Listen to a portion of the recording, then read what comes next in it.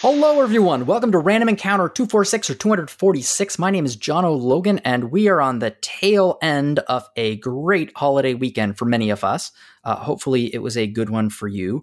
I had some fun, just online, and I saw a video that's very old, and I've never seen it before. I think it's a San Diego fireworks show, and they set off 7,000 fireworks at once at the same time accidentally in 2012. So a 17-minute show was 30 seconds long, and it's one of the funniest internet videos I've ever seen. It was amazing.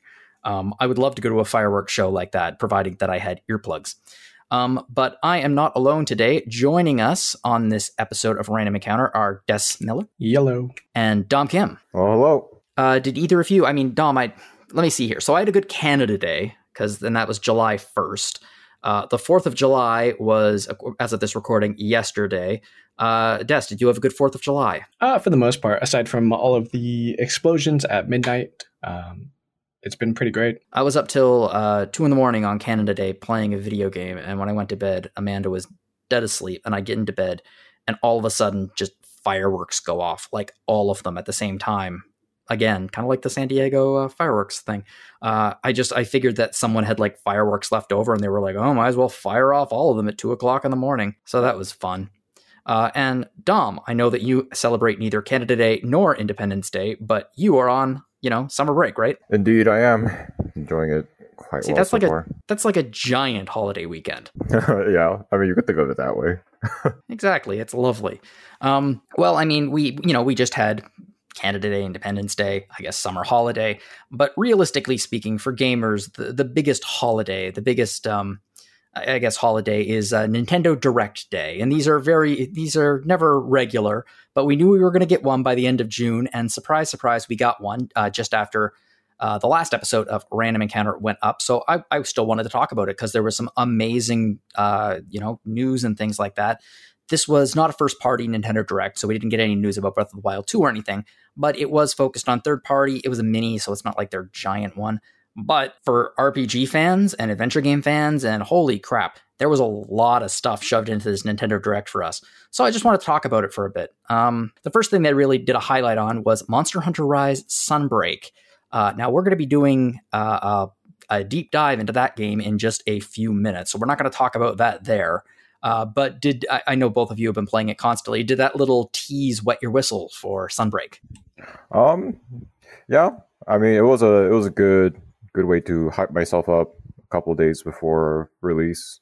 Even though I did play the demo a tiny bit, so I guess it wasn't like a completely new thing. But it was still a good way to hype things up, I think.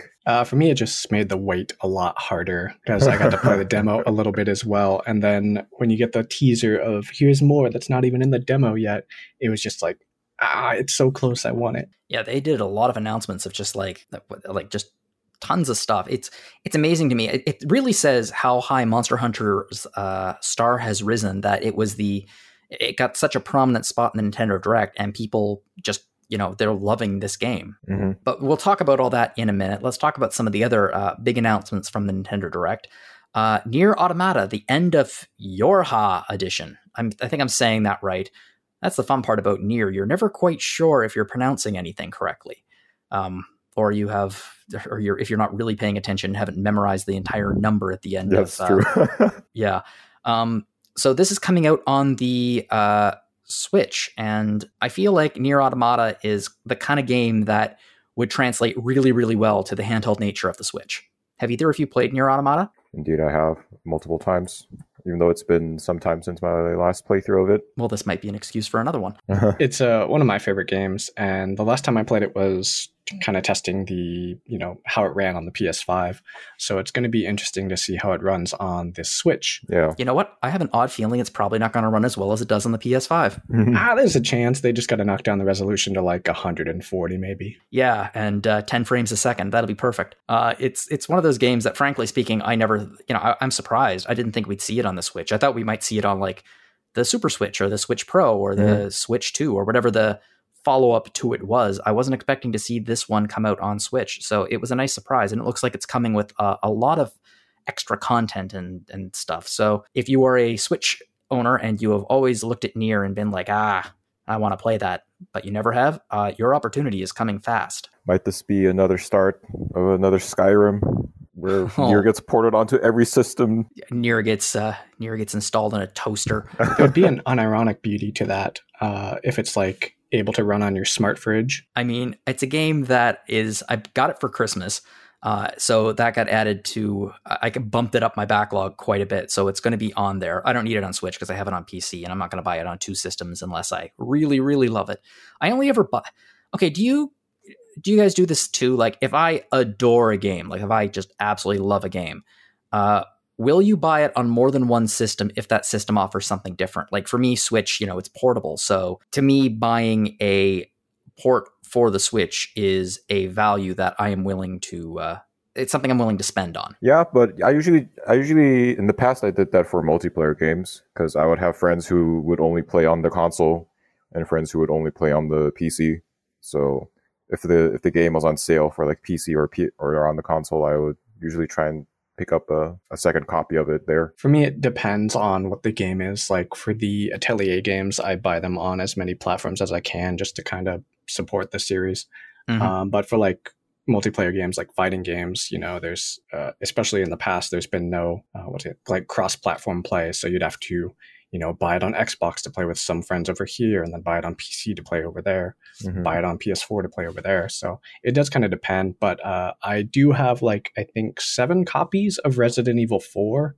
So every time it gets ported, I pretty much have to buy it at this point. And there's a remake coming out for it soon, isn't it? Yes, sometime next year. I believe March 2023. Ooh. I was very surprised when they announced it because they just did the VR version of Resident Evil 4 a while ago. Mm-hmm. But I think, and for my money, it's been a while since I played them, but for my money, Resident Evil 4 is the only one of the earlier games that actually still holds up as well as it did when it was first released. Yes, that is very true. I actually played it a couple months ago, and it's surprisingly still a very palatable experience, even on PC. Yeah, certainly more so than 1, 2, or 3. It has. So I was surprised when they announced the remake, and then what your conversation here I was thinking, oh, I know what's going on. Capcom wants to release this version for the next 20 years on every possible platform as well. And that's another 7 copies I'll have to buy. It's it looks interesting. I haven't seen enough of it yet to want to play it as compared to the original, but we'll see if they expand it to the same extent that they expanded RE2. Mm-hmm. I think RE3 remake actually had less content than the original, which was a shame. But speaking of Capcom revisiting legacy games, they are releasing something that surprised a lot of people, and in a very good way, which is Mega Man Battle Network Legacy Collection. Battle Network was a spin-off series of Mega Man for the Game Boy Advance and the DS. It was on portable for many years and many games. And they're releasing this Legacy Collection. And holy crap, there are a lot of games going to be coming out in this. So it's going to be Battle Network 2, Battle Network Blue and White, Battle Network Red Sun, Blue Moon, Mega Man Battle Network 5, Mega Man Battle Network 6. Like, there's a lot of friggin' games coming out in this package. Mm-hmm. Have either of you played the Mega Man Battle Network? Any of them, really? It's a game series that I missed out on, despite the fact that I adore Mega Man. I haven't seen any of them, I've seen them, but I haven't played them. All I've ever seen are like the screenshots of all the like really terrible / really amazing puns, like H2O2, the sequel to Water, and they always seem like really charming and really fun games. I just never really got around to them. But the thing that surprised me most is that there's 10 of them. I thought there were 2. Yeah, there was a lot of these games for, pretty much every handheld system. Every handheld system with the name Nintendo on it had these things. It's crazy how many games are going to be, it's going to be a really, really great value. Yeah, I can't argue with that, even though it seems a lot of them seem to be, like numerically it only goes up to 6, but like 4 and 5 have like 2 variations each. So yeah, 5 and 6, yeah. It seemed like they kind of did the Pokemon thing of releasing 2 versions of one game, but I'm not exactly sure how that works. But this collection here will kind of be my first foray into the Battle Network games, and kind of excited because I'm not a huge Mega Man fan, but it's the battle system and all of the humor and the world just seems amazingly interesting, and I'm excited for this to come out. Yeah, I mean, God only knows what could be next. Maybe they'll release Mega Man Legends 1 or 2 again. I know our fearless leader, Mr. Salvato, would be very happy if that was announced. So yeah, that's going to be another one of those insane value packs of games, kind of like the Metro or the Castlevania Advanced collection that got released a while ago. The announcement that got me going the most in this, even though I knew it was coming already, is Return to Monkey Island. So Switch is going to be the exclusive console, so it'll be doing a Switch PC release, but it won't be on anything else for a little while. And this actually had quite a bit of controversy this week online, because the internet is a happy, wonderful place where fans celebrate games instead of tearing them down. So the discourse about the graphic style of Return to Monkey Island got so bad that it drove off some of the developers from the internet. No. Yeah. It drives me friggin' crazy, because About I mean, given style? on the art style of Return to Monkey Island, because what they wanted, I assume, they either wanted pixel art in the style of Monkey Island 1 or Monkey Island 2 LeChuck's Revenge, or they wanted a return to the like Disney animated style of Curse of Monkey Island. And what they got instead is very, very stylized art, which in my opinion kind of looks beautiful and I think is going to be gorgeous when it's released. But you know, gamers want what gamers want, and if they don't like how something looks, they're vocal about it, sometimes to the extent of ruining it for everybody else. Yeah, I mean, the graphical style, I mean, it's not my style, but it still certainly has a lot of charm to it. I will say it's a choice. Like, I can totally get how someone could look at it and be like, whoa, this is Monkey Island? Really? But then again, take a step back, guys. It looks good and the talent is there and they're going to tell the story. And it looks like, based on what I've seen, it actually does look like it's going to be, people were speculating that it was going to be only a sequel to Monkey Island and Monkey Island 2, and it was going to ignore Curse of Monkey Island, Escape from Monkey Island, and the Telltale Adventure games. But it looks that's not going to be the case. It looks like it's going to be a sequel to all of them. Murray, the evil demonic skull, is there, and he was introduced in Curse of Monkey Island. So I am very excited for Return to Monkey Island. It's been a long time since I played a Monkey Island game, and I adore them. Have either of you played Monkey Island in the past? Unfortunately, I've not. Even though it always definitely has been like one of those games I've known about, but I've just never gotten around to playing them, fortunately.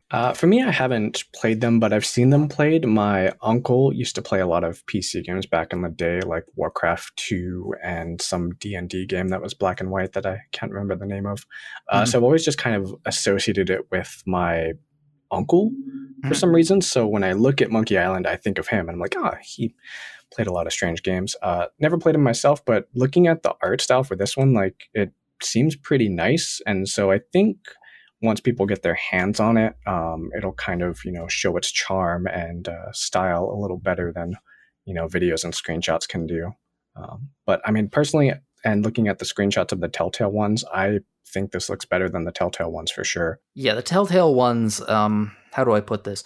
The Telltale ones look like a Telltale game from that period. It's, they look okay, but like Telltale had a definite art style, and their engine, it looks like a Telltale game.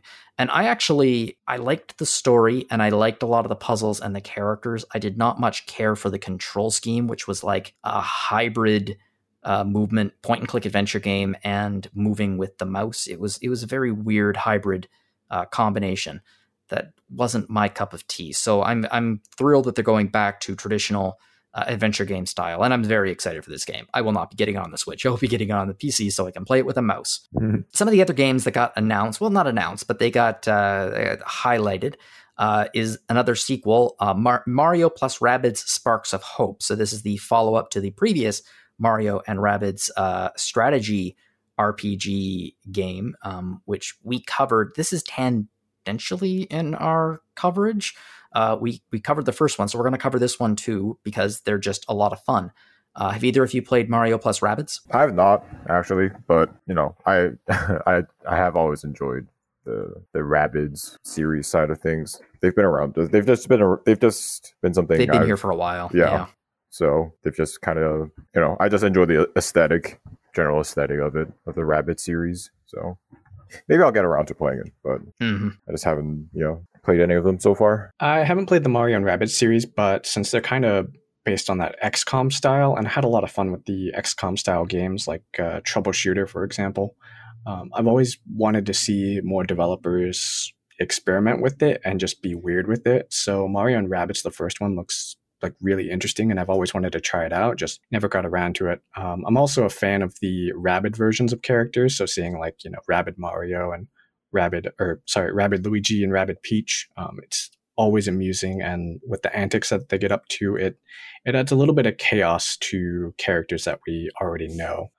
So it seems like really interesting, really fun, and maybe they'll put out a double pack that I can get for fairly cheap and give these games a whack. It'd be nice. I haven't played through the whole thing. I've played some of it, and I enjoyed it, actually. It's like you said, it's a pretty good spin on the XCOM strategy game, but with like more elements of RPGs introduced, and it's Mario, and it's a very unique use of the IPs that I was surprised when the first one came out. I was even more surprised when they announced a sequel, but a lot of people are really looking forward to it.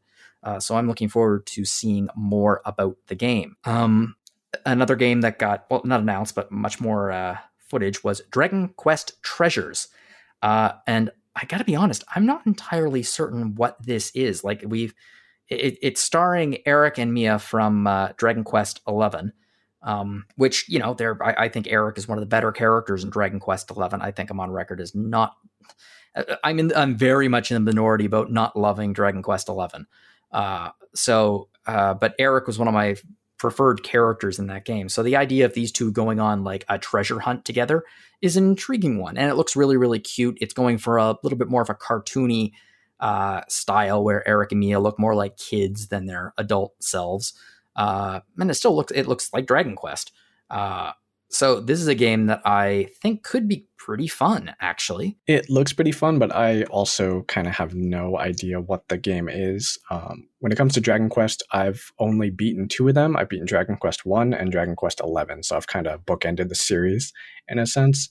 And there's a few games between those two. Just like 1 or 2. I own a bunch, but I haven't unwrapped them yet. Mm-hmm. So for 11, I liked it. There are some things that I didn't like, but that's more about like structure and the Act 3 kind of stuff. So something that kind of focuses a little more on, at least from what I can tell, the lighthearted, fun nature of like the 2 siblings, treasure hunting. That seems like it would be ripe for just all kinds of antics and like just fun gameplay overall. But still, just looking at the trailer, it's hard to pinpoint just what exactly this is going to end up being. But I'm definitely looking forward to it and want to see more. I'm very sad that Retro Encounter has already done a spoiler cast episode of Dragon Quest XI years ago, and probably won't do another one. I say that, but it's Solosia and it's Dragon Quest, so God knows it might happen. Because I would like to go on that. I would love to go on, have a good conversation about Dragon Quest XI with people who passionately love it, and just talk about the game and talk about its structure and why I think some of it really works and is extraordinarily effective, and some of it is just, like, in my opinion, the last chapter, terrible. Yeah, like everything leading up to that was some of the highest points, and there were some events that happened and some character growth, and it was just amazing, just really strong, kind of bring a tear to the eye to see how far, certain characters go and how they change, and then things happen. So Dragon Quest Treasures looks like it could be interesting. There were a few other announcements in this Nintendo Direct, but I think the big announcement that people expected, but at the same time was a little bit surprising based on how visually stunning this game is and whether or not it could even run on the Switch. Persona is finally coming to the Nintendo Switch. They announced that Persona 5 Royal is going to be coming later this year, and Persona 3 Portable and Persona 4 Golden will be coming sometime after that. This was kind of following an announcement that these games are going to be coming to other platforms such as PC, which, holy crap, I'm excited about, and Xbox and a few others. So Switch is getting them too. And I think it's a really, really good fit for the Nintendo Switch. And not just because Nintendo is the traditional home of Shin Megami Tensei. It's true. I'm surprised it took them this long, honestly, for Persona to get ported over to the Switch. I think Atlas finally woke up and realized they do like money. Yeah. What has been interesting is when this was first announced for the Xbox and Windows Game Store and nothing else at the time, it was a little baffling at first because it's like, well, you finally ported it to other systems, but it seemed like they were locking it down to like Game Pass and Xbox, and then more information kind of rolled out, and there was that little gap in all of the logos where Switch would fit nicely, and you could hear like everyone that I know complaining like, where's the Switch version, when's the Direct? And so finally having this to where, yes, it's, you know, Persona 3, 4, and 5 for everyone except Stadia users.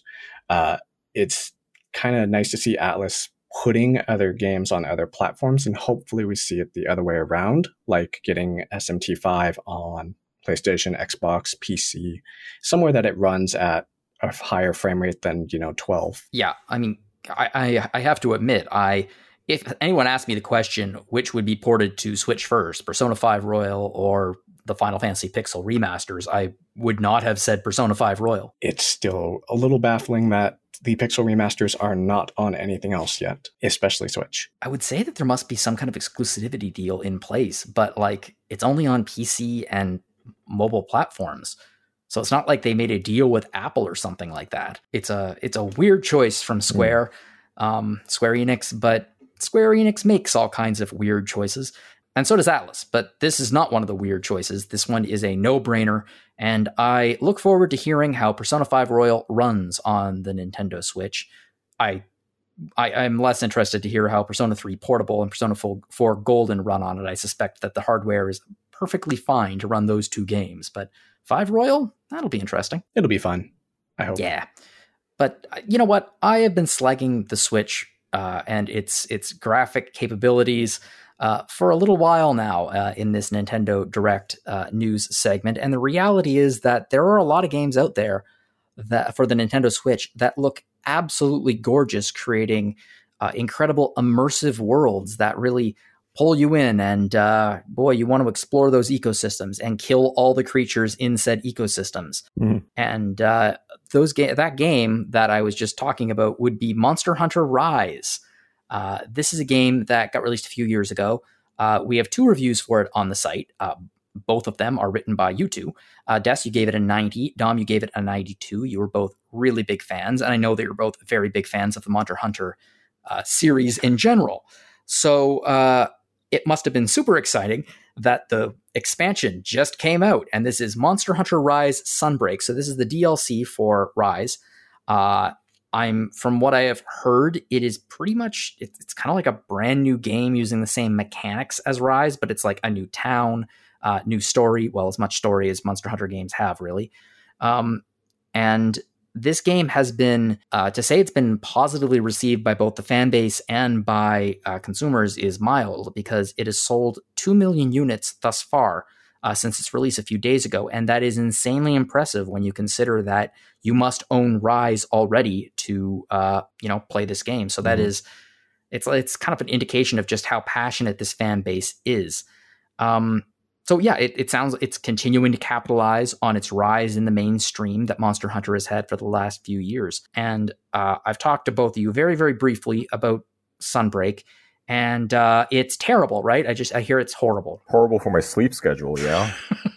Horrible for my time as well. It's like, get off work, play Monster Hunter, go to sleep, wake up, play Monster Hunter, go to work. Think about what gear to get. It's crazy because I'll be trying to sleep, and then in my head, I'll start seeing like Greatsword Surge / combos, and that makes it harder to sleep because I'm like, no, that's wrong. I'll be lying in bed and be like and still like thinking about if I use this armor set, or maybe get this charm, then I could run this.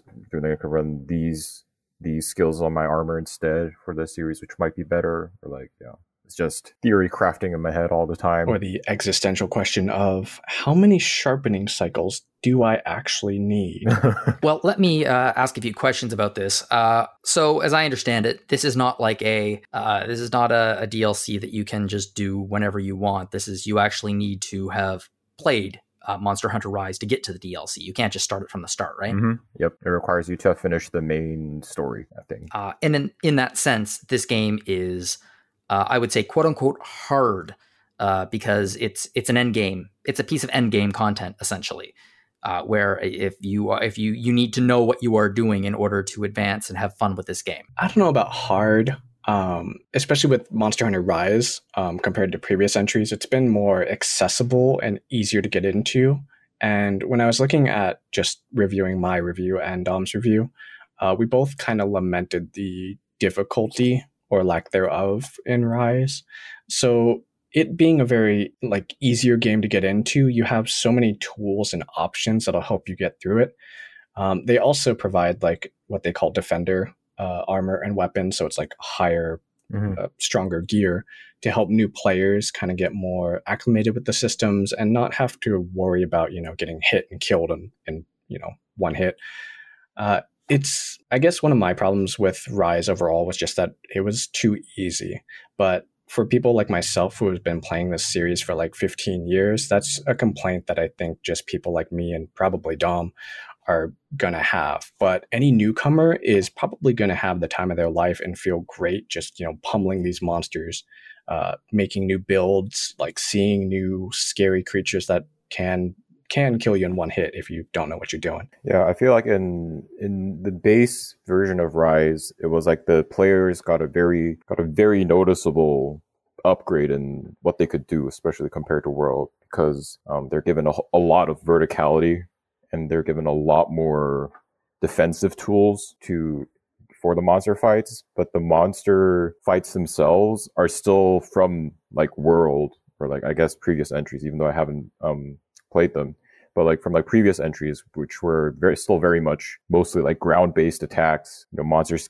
can't really punish a lot of the new options given to the players. So previously in World, if you got knocked down, you just kind of had to accept your fate of whether the monster punching you to death. But in base Rise, you can wire bug, you can just zip out of it kind of. But so that was one of the reasons base Rise felt a little bit too easy, along with some weapons being kind of overtuned. But I feel Sunbreak does a pretty good job. A lot of the monsters in Sunbreak, I feel are very much adjusted to the new power level that the players have gotten in Rise. So Sunbreak definitely feels like a much more engaging experience. So with Sunbreak, as they added new moves, monsters hit harder.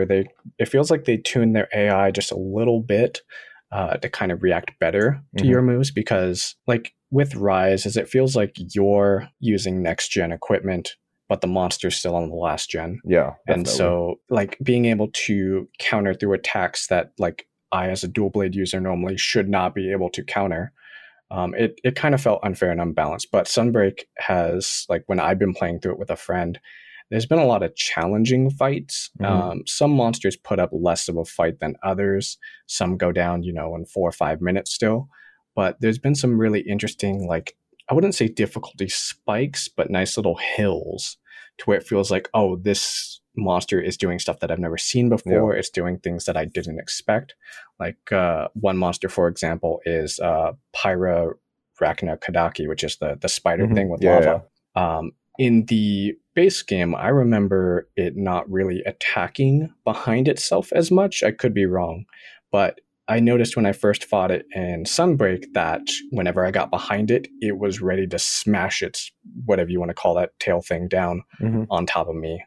So a lot of the monsters have new and interesting moves, and it feels like they kind of gave some of them the equivalent of the wire bug, what we have in a sense of where it's here's new mechanics that you as the player are going to have to figure out and counter. And some of them just might catch you by surprise. And before you know it, you're, being pushed in a cart back to the camp and embarrassing the other 3 hunters in your party. Yeah, I feel a lot of the monsters in Sunbreak, once they become enraged, they start double tapping you. So when like in base Rise, like a lot of one of the things about Rise is that a lot of the weapon types, all of a sudden, they could just like straight up just square up against the monster and just counter a lot of their attacks. But in Rise, like the monsters, once they are enraged, they a lot of the moves have follow up as well. So even if you counter the first attack, you will get hit by the second one. So now it's no longer just, you know, haha, I play longsword and I have like 3 counters built into my weapon, so monsters can never hit me. But now it's actually like, oh, I have to actually react properly with the right move set. And that's the one thing that I always wanted, is that I want the monsters to like counter my counter, or to challenge my defensive options. And that's always been really interesting, especially in Sunbreak, like you said, where, you know, they'll do a combo or a counter or another follow-up to something that you weren't expecting, like Tetranodon, the big sumo kappa platypus turtle thing. I think he had a grab in the base game, but the follow-ups that he has make you really kind of stay on your toes. And, you know, because once he grabs you, yes, you can get out, but he still might, you know, fling a rock at you or come charging at you right away. So it's been really interesting, a nice uptick in difficulty. And then speaking of weapons, one thing that I found really great is when I was looking at my review, I mentioned that the weapons already felt kind of perfect, and I had no idea just how much better the like switch skill swapping system that there is would make them feel. It's like opening up a whole new world and changing fights dynamically. Oh yeah, the switch skill swapping is really nice. I've been using the longsword most of the time, and like there's a very clear there are 2 very clear like different longsword play styles now, and just having the flexibility of being able to switch between them is super nice, especially because now they're also adding skills that like encourage you to switch a lot between the different skill sets. Because so like there's a new armor skill where you switch between the different the switch skill sets that you have, you recover some HP. So yeah, I feel like the scroll system, the first time around, like when I first saw it, I was like, oh, I'm never going to use this. I'm just gonna stick with the one thing that is perfectly fine-tuned to my tastes and just never switch from that. But like that's not been the case at all. Like I've been switching between the scrolls a lot, and it feels good. It's very fluid. It doesn't really detract from the flow of the battle either, despite it having like a mini like hoo-ah like animation when you do it. It's still very smooth, and like there's a very easy dodge like added onto it as well right after. So it's, yeah, I was surprised by just how well implemented it is, despite it being a brand new feature. And I guess for Jono and anyone who hasn't played the games before, the switch skills, you essentially have like 5 slots of moves that you can change to different moves. So you can kind of tailor your playstyle to be like, if you want to be more aggressive or more defensive or more aerial or more like, evasion based. With Sunbreak, they introduced a system to where you can have 2 loadouts. And so you can change any of those 5 moves to, certain moves within that button, but you can do it on the fly. So like for me, as I've been playing Greatsword a lot recently, which is a big, slow, heavy weapon, does a ton of damage, but when you miss, it really hurts. And so some monsters will get enraged and run all over the map or just zip back and forth, and they're really hard to hit. So with Greatsword, it's been really nice to swap to my different scroll and go for a more faster move set. Even though I'm doing less damage, I'm still getting more hits. So it's really nice and kind of changes the flow. It makes combat way more dynamic, way more interesting, and you never feel like, oh crap, the monster is running all over the place, there's no way I can hit it. It's you always have an option available, and that's what's kind of making the weapons, like, at least in some cases, feel like perfect and then some. Where with other ones where they felt maybe a little weaker, they're definitely brought up to, they bring the skill like floor and options you have available, kind of brings it all up. Yeah, it really feels like every weapon can be used against every monster this time around. Like I see, like maybe not so much in base Rise, but one thing I felt very clearly in World was that some weapons in certain monster matchups are just you're going to have a horrendous time. Like the hunt is going to take 30 minutes. You're going to burn through all your potions, and you're just going to want to like go back to your base and just switch weapons entirely and just like not even bother with it for like this hunt. But in Sunbreak, because of one, because of all the switch skills, and two, because you can switch between two different loadouts, like it really feels like every weapon has at least one thing in its arsenal that it can use quite effectively against basically whatever monster you're fighting against. Yeah. So you're never feeling like, oh, this is just a terrible matchup. This is just gonna be a terrible time for me. Like there's none of that, I feel. Yeah, like every weapon feels viable. And then I guess, Jono, have you played any Monster Hunter or seen any Monster Hunter? Seen Monster Hunter, not played. What would you say, like, what's your impression of how the games go, just from what you've seen? From my impression of the Monster Hunter series, it seems like it has a ridiculously tight and addictive gameplay loop, which is the classic, come up with set up your character, set up your party, come up with a plan, go out into the wilderness, wherever that is, find your prey, find the monster, which is essentially all monsters, at least the more popular ones are essentially all bosses, come up with a massive strategy to fight against this thing, fight, beat the monster, go back to town with the spoils of victory, repeat. That seems to me to be the gameplay loop that I've seen, and it seems to be a very satisfying one. Yeah, and one of the best parts about Monster Hunter is that even though you're kind of doing the same thing in a sense over and over, you're building your gear, getting better weapons, going out hunting the monster, and it's just a huge, in a lot of cases, very like set piece almost kind of boss fight that can take, at least in World, up to like 45, almost 50 minutes. But the thing that's really great about the Monster Hunter games is that you have like two means of progression. You have like your gear and how you're getting better stuff as you kill the monsters. But then there's also that personal progression of you getting better, to where you fought this monster, you know its patterns, you know what it's going to do. You kind of have control over the battlefield. And for me, that's where you as the player kind of like level up and get better, to where before you know it, that 45-minute fight, you're knocking it down in, 3 minutes flat. Like It's a really interesting thing. And it is one of the most rewarding games that I've played in a long time, just any Monster Hunter in general. And it really feels like the perfect way to lose track of 600 hours. Mm-hmm. Well, let me ask this then. And I realize that this question is going to be extremely difficult to answer because of the way these games are set up. How many additional hours of content and gameplay do you think that Sunbreak adds to Rise? Realizing, of course, that this is the kind of game which easily hundreds upon hundreds of hours can be invested into this to refine your skills to fight monsters. It's just fun. But in general, how much would you say has been added to Rise?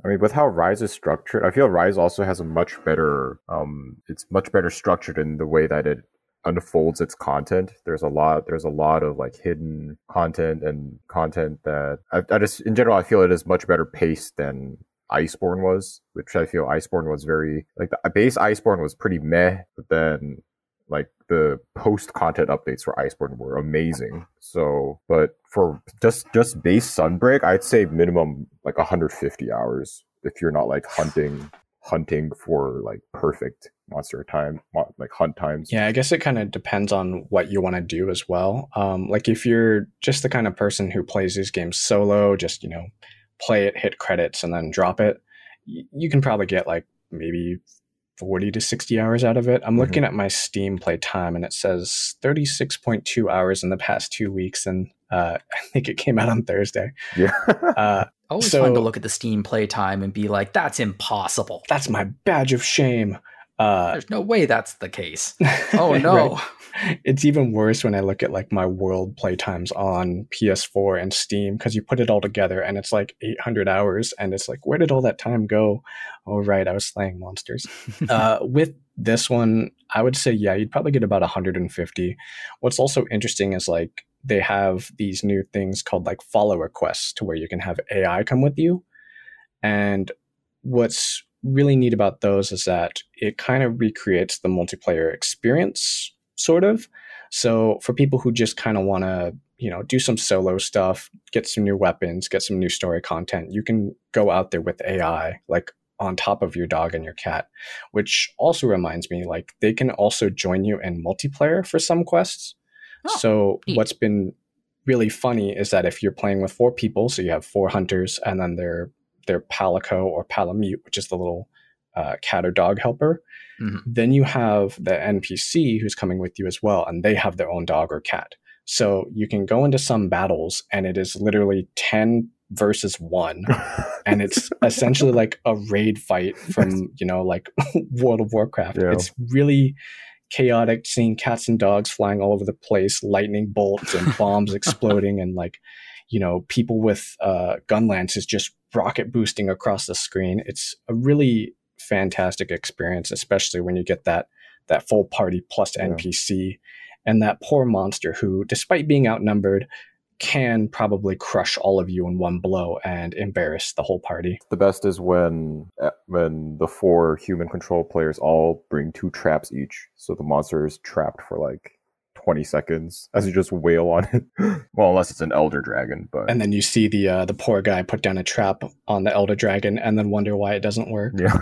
Let's talk about the monsters for a second, because this game adds quite a few. Are they new or returning monsters, or is it a mix of the two? It's a mix. So what would be some of your favorite returning monsters? I mean, I guess it was revealed. I guess Gore Magala. Gore Magala is, or I've only ever seen footage of Gore Magala. I didn't play any of the games where Gore Magala was in it, but Gore Magala is a fan favorite, and it definitely is like one of the more interesting dragon designs as well, because it wears its wings like a cape throughout most of the fight. So I was very excited to be able to fight him. And I don't know, in general, for the record, I feel Sunbreak has like 1,000 times better base monster roster than Iceborne's base roster. Putting that out there as well. I would agree for the most part, although the lack of Glavenus really makes me sad, because that is one of my favorite fights, and like one of the most hype battles that I've ever had playing a Monster Hunter game is like narrowly dodging this like fiery tail sword. But I also agree that like the Sunbreak monsters are really great so far. And one thing that I've noticed as I've been playing is that there's this very, like, I guess for like lack of a better term, like Castlevania kind of feeling to it. So like the flagship monster, or the one on the cover, Malzeno, he's very vampiric looking. But then you have like Lunagaron, who is like this wolf that, after he charges up and gets enraged, he stands up on his hind legs and he's more like a werewolf. So it's been really interesting seeing like the kind of vampire and werewolf and like Eastern European fantasy, like tropes mixing in. And so with like Gore Magala or Magala or however you say it, one thing that was really interesting to me is like the way that he does wear those wings like a cape. It kind of reminds me of, have you ever played the Kingdom Hearts games? I haven't played them, unfortunately. Well, I'm sure you've seen Beauty and the Beast. Yeah, of course. So the way that he kind of runs with his cape reminds me of a scene from like, Beast, like running through the castle with like his cape wrapped around him. It was a really interesting like visual flair that kind of stood outside of the like, vampire werewolf aesthetic that we have, but it still kind of had that like, creepy monsters skulking through the castle. And like, speaking of castles, I'm really in love with the like Citadel map, and especially having played Elden Ring a couple months ago, actually tackling that map, it was interesting to kind of get those like crazy like Dark Souls, Elden Ring vibes, just kind of exploring around this like ruined town, as well as the next map, the jungle, coming back. It was really nice seeing that, especially seeing it, brought up in like HD 15 years later. I just feel like the maps in Sunbreak are also, I feel like they definitely take advantage, or they've learned to work around the fact that Rise just, it can't have a world quite as lush and vibrant as World, simply due to hardware limitations. But instead of that, they really made the gameplay of the maps, like exploring the verticality, the different layers. Like, I feel like they definitely really dug into that aspect of Rise for the map design in Sunbreak, and it definitely pays off. Like, even if Yeah, like it's not quite as much of a like a walk in the like you're actually walking through nature like in World. Rise's maps or Sunbreak's maps are definitely they're just super fun to traverse, I feel, this time around. One thing that I really loved in World was, like you said, the kind of walk through nature where it really felt like you were in that ecosystem, and every monster that you found like really felt like they lived there.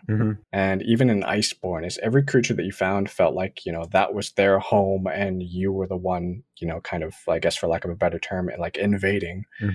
And in Rise, some monsters felt like they kind of belonged and some monsters didn't. They felt like visitors, like Rathian and Rathalos being in the shrine. Like that never really felt right. I believe the technical term is invasive species. Yeah, so we, the humans, are the invasive species. But one thing I like in Sunbreak is that these monsters like Garen Gollum and Lunagoran and Gormagala feel like they live in these maps, or like one of my favorite monsters, the Daimyo Hermitar. Like it's a giant crab who wears the skull of usually a dead monster as its like shell, and you find him on the beach and you battle him and he's digging through the sand, and it feels like he lives there. And that's something I really appreciate in Sunbreak. And it does feel like they took a lot of feedback from World and Iceborne and Rise as well, and kind of put it all together in Sunbreak, because even the cutscenes feel like they're straight out of Iceborne in terms of like direction and what happens. So it's almost the perfect Monster Hunter game. But if we could just get like, you know, how gorgeous Iceborne looked with how great Sunbreak runs and all of these traversal options, I feel like we would have a Monster Hunter game that I'll never be able to shut up about. That's a hard agree right there. What I have heard about Monster Hunter, the Monster Hunter series, is that realistically speaking, the story is just kind of there. Like we were talking a lot about the gameplay loop and, you know, going out and coming back and, you know, coming up with new weapons and sharpening it. The story of this game, is there anything there to really draw you in, or is it just simply an excuse to provide a new locale, a new ecosystem to explore, essentially? The story is almost always the same in Monster Hunter games, is that there's monsters, they're a part of the ecosystem, you're a part of the ecosystem, something comes in to disrupt it that is not you or them, and it's kind of enraging them. And you know, it's kind of a more, you know, we have to stop nature from destroying itself, but we are also part of nature kind of story. I don't think Sunbreak does much to change that. I mean, I haven't beat it yet, but it does more interesting stuff with the characters. And so the story is thankfully skippable this time if you really just don't care. Big like, plus. Yeah, one of the worst parts of Monster Hunter World and Iceborne is that when you, like, let's say the three of us were playing together, we all have to go into our own separate missions, view our cutscenes, and then two of us have to back out and then join one of the others. That seems clunky. It's the clunkiest system ever, and it absolutely sucks trying to get new people into it, because you're just like, oh no, you just keep watching, we'll quit out and we'll join you. With Rise, you can really just kind of skip it if you really don't care. And the cutscenes, thankfully, are much shorter overall, or they take place at the end of hunts. So you're not holding anybody up. It's nice. Like the story's just kind of there, in my opinion. But if you're not feeling it, just skip it. Who cares? But there are some interesting characters, and that's been the fun part, and how they're kind of letting some of these more eccentric characters shine and kind of have the stage for a little while. But how do you feel about the story? Because I think you beat it, right? Yeah. I mean, the story pretty much follows a lot of the same beats from Iceborne, but one of the big pluses in the story for me is that A, there's no handler, and B, the character who replaces the handler pretty much, who is Dame Fiorayne, is super well. One, she's badass, and two, she comes with you on hunts sometimes, and she's actually like super helpful during those hunts as well. So big ups to Capcom for not having a useless AI sidekick. Yeah, and Fiorayne's character has been really interesting to kind of see how she interacts with people, especially how she interacts with Bahari, the scientist, or the very terse and, you know, man of few words, Admiral Gallius. Yeah, and it's interesting how you can kind of see how his demeanor is rubbing off on her, like the more time she spends around him. Like she's becoming more terse and very flat and matter of factly. And then when she does kind of lose her stuff, you can kind of see her true self kind of shine through, and that's been really interesting, at least in terms of like character development and story stuff. But yeah, the story in Rise is kind of, it's whatever. It is what it is. It's superfluous to the overall experience, basically, which is the gameplay loop. And watching these huge spectacle fights, I feel like definitely Sunbreak as a base expansion has so many more amazing like wow moments that are like actually also fun to play as well. For instance, like in Iceborne, I remember one of the moments was there's a monster variant called the Shrieking Legiana, and Legiana is like it's like a bird basically. But the Shrieking version in Iceborne was like, the first time you see it, it's like, wow, it's icy now. It has like slightly different visuals, but then you fight it and all it does is scream and fly, so you can't hit it half the time. So that wasn't fun. But I feel in Sunbreak, not only does it have similar like wow and a lot of spectacle moments, but the fights themselves are also much, much better tuned this time around. Feel. It sounds like a lot of fun. It is. It is. Absolutely. Which is why this game it's one of those series that it is a rising star. Each game seems to be doing progressively better than the one before it. And if Sunbreak is any indication, that trend will be continuing. And I believe Solosi was the one who told me this, that the Monster Hunter games are produced on there's a cycle where there are always two games in development. One is the console development team, and the other is the handheld development team. Mm-hmm. So this would be the handheld development team. So next up would be the Return to World Iceborne development team. And I mean, who knows when we'll see those games? This game is out probably, so maybe we'll see something at not E3 or actual E3 next year. Who knows? Yeah, we might see an announcement next year, I imagine, around E3. But yeah, I could see it around like June timeline as World. But yeah. I feel like Rise is or Sunbreak is gonna have plenty of content to tide people over for a while. So, well, is there anything else you two would like to say about Sunbreak before we move into the discussion question? Everything that I've seen and played through on Sunbreak has given me a lot of hope for the future. It's like I said in my initial review, and I believe Dom said it as well. Like, if you haven't played a Monster Hunter game before, this is like the perfect place to jump in, because there's so much like new tools and mechanics and quality of life changes that make it a really pleasant experience, that make veteran hunters' lives easier. And also it's a lot easier to be onboarded. And so I would recommend it to anybody who's like even got a passing interest in it, because you never know, you might find something that you and your friends can just go crazy on for like 300, 400, 500 hours. And I'm also looking forward to what they do with the next Monster Hunter, as I like to call it. How there's Super Mario World and Super Mario Galaxy. I always like to think of the next Monster Hunter as like Monster Hunter Galaxy, in a sense of like, what new stuff can they add?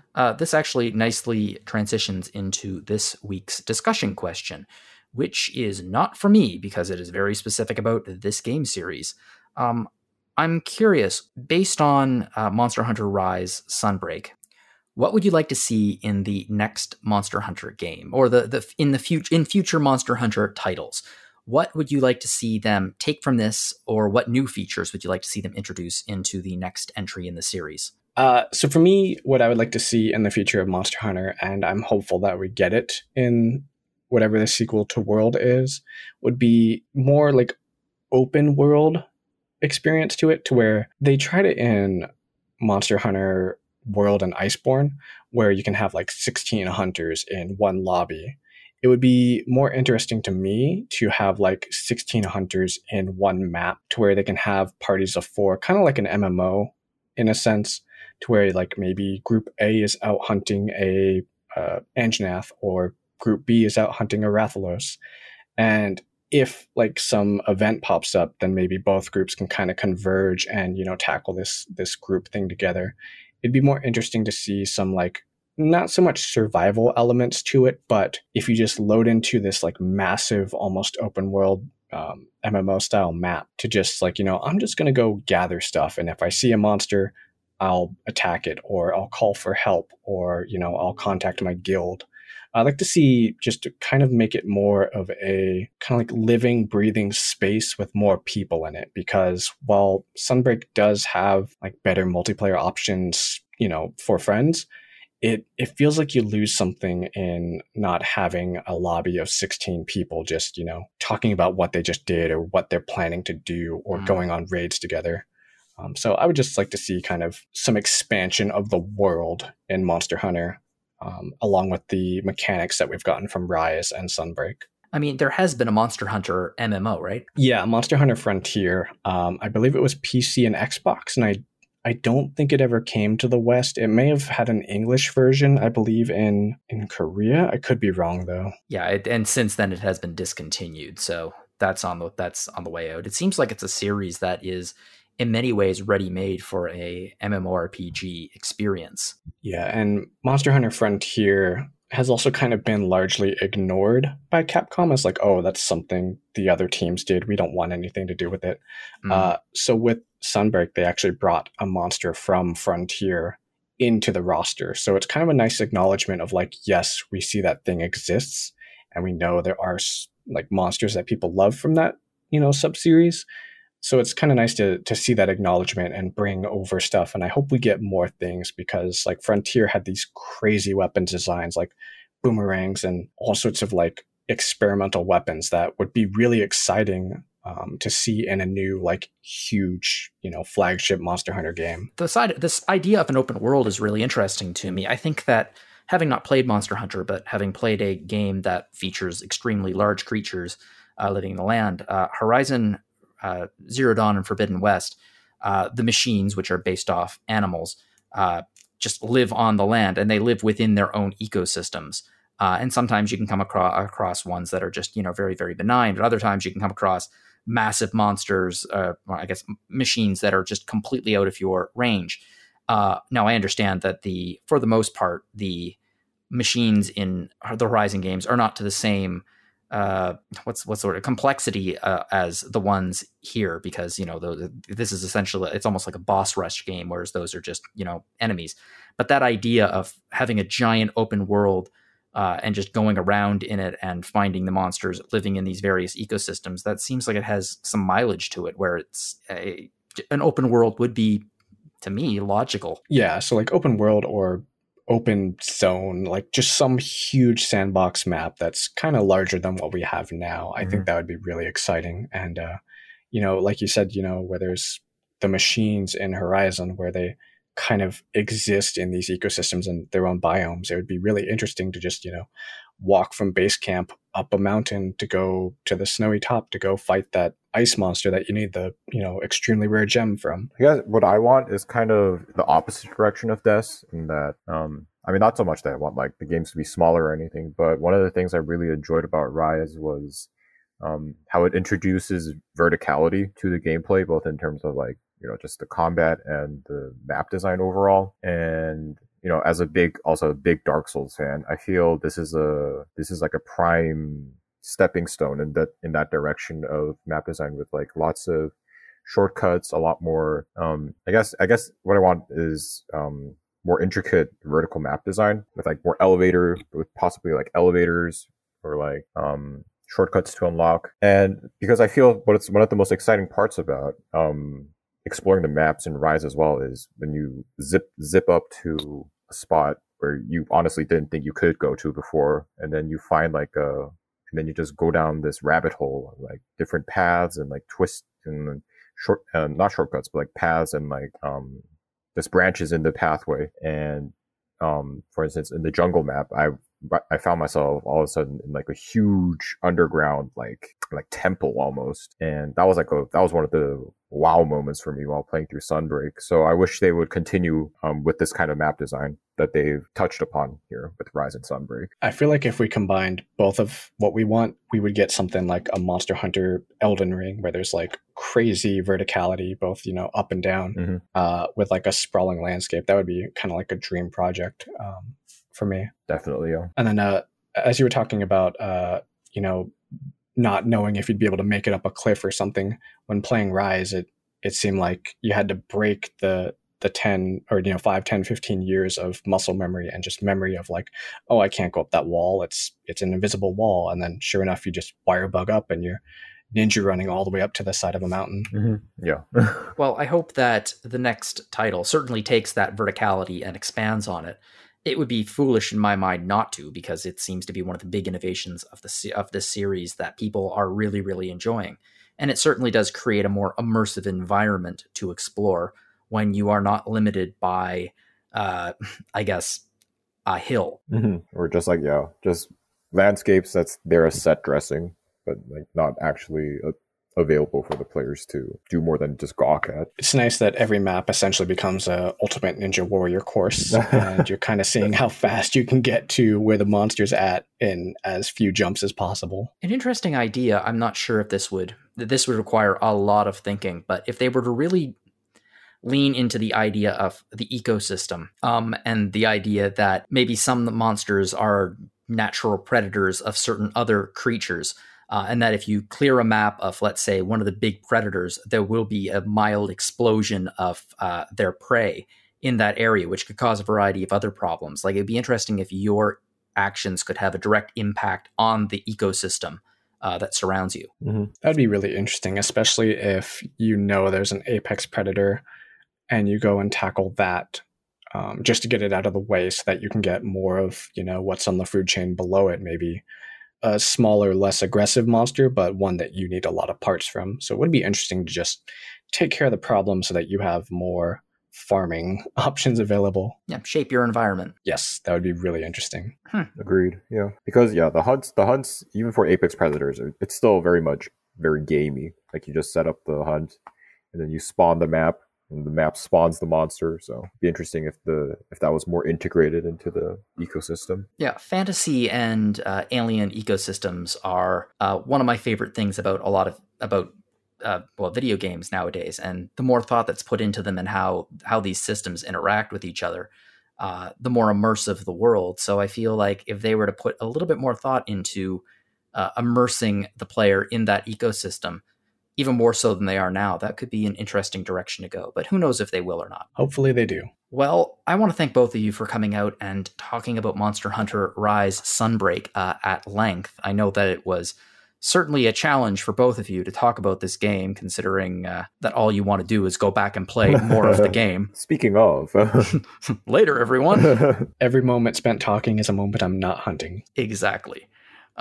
So I will let both of you go and allow you to get back to your respective hunts. So yeah, this was the 246th episode of Random Encounter. We have lots of other ones. Please check our back catalog. There are lots of talks in there about Monster Hunter games. As a matter of fact, we had one a couple months ago where we talked about Rise. We also have some other podcasts on the site. We have Retro Encounter, which is back after a break. We just finished talking about the very first Suikoden game, which was a two-parter where we broke down the game and how it lays a foundation that is really built upon in future titles, especially the immediate sequel, Suikoden 2. And also, if you enjoy listening to a completely baffled Jono, I highly recommend you listen to the quiz show episode of Retro Encounter, which came out last Thursday. It was an awesome time. I had so much fun participating in this year's quiz episode. If you have listened to the ones in the past, you know the amount of insane work that Solosi puts into these quiz show episodes. So if you're looking for a good time and you want to challenge your own knowledge of RPGs, give it a listen. We also have Rhythm Encounter, which is our music podcast. The last episode was Lunar Encounter, which I had a hell of a time editing, because in a good way. Because I mean, the Lunar series is one of the most important RPG series to RPG fan for a number of reasons, of which they talk about in the podcast. And it is a classic series with some really, really great music, and not just the song that you remember, which is Boat Song. Incidentally, if you like Boat Song, I recommend you check out the karaoke episode of Rhythm Encounter. Oh, God. Coming up next on Rhythm Encounter, we're going to be doing Square Dance, which is going to be focusing on strategy RPGs, specifically ones, that are in the grid system. If you'd like to get in contact with us here at Random Encounter, you can fire me off a message at podcast@rpgfan.com. I would absolutely love to hear from you. If you have any ideas for future episodes or suggestions for discussion questions, please fire them off to me. If you'd like to send me an email, you can do so at jlogan@rpgfan.com, or please come find me on Twitter at jono_Logan. But I am not the only person on this podcast with an online presence. Des, where can we find you online? Luckily, for my health, not Twitter. Smart. But you can find me... Smart. You can find me in the RPG Fan Discord. You can just see my little name there, click Des, and then you can message me. I allow messages without friend requests. That's probably a bad idea, but oh well. And I'd be happy to talk about RPGs and, any other topics that might be fun. Like Monster Hunter. Kind of like Monster Hunter. And you, Dom, where can we find you online? You can also find me on Discord. Feel free to ping me at DHKenny on the RPG Fan server. Cool. If you enjoyed this podcast, please share it with your friends, and you can help us get the word out there about it. And you can rate us on iTunes or your podcast player of choice. Again, I would like to thank both of you for joining me this week. I would like to thank everyone out there listening. And whatever you're playing, have fun.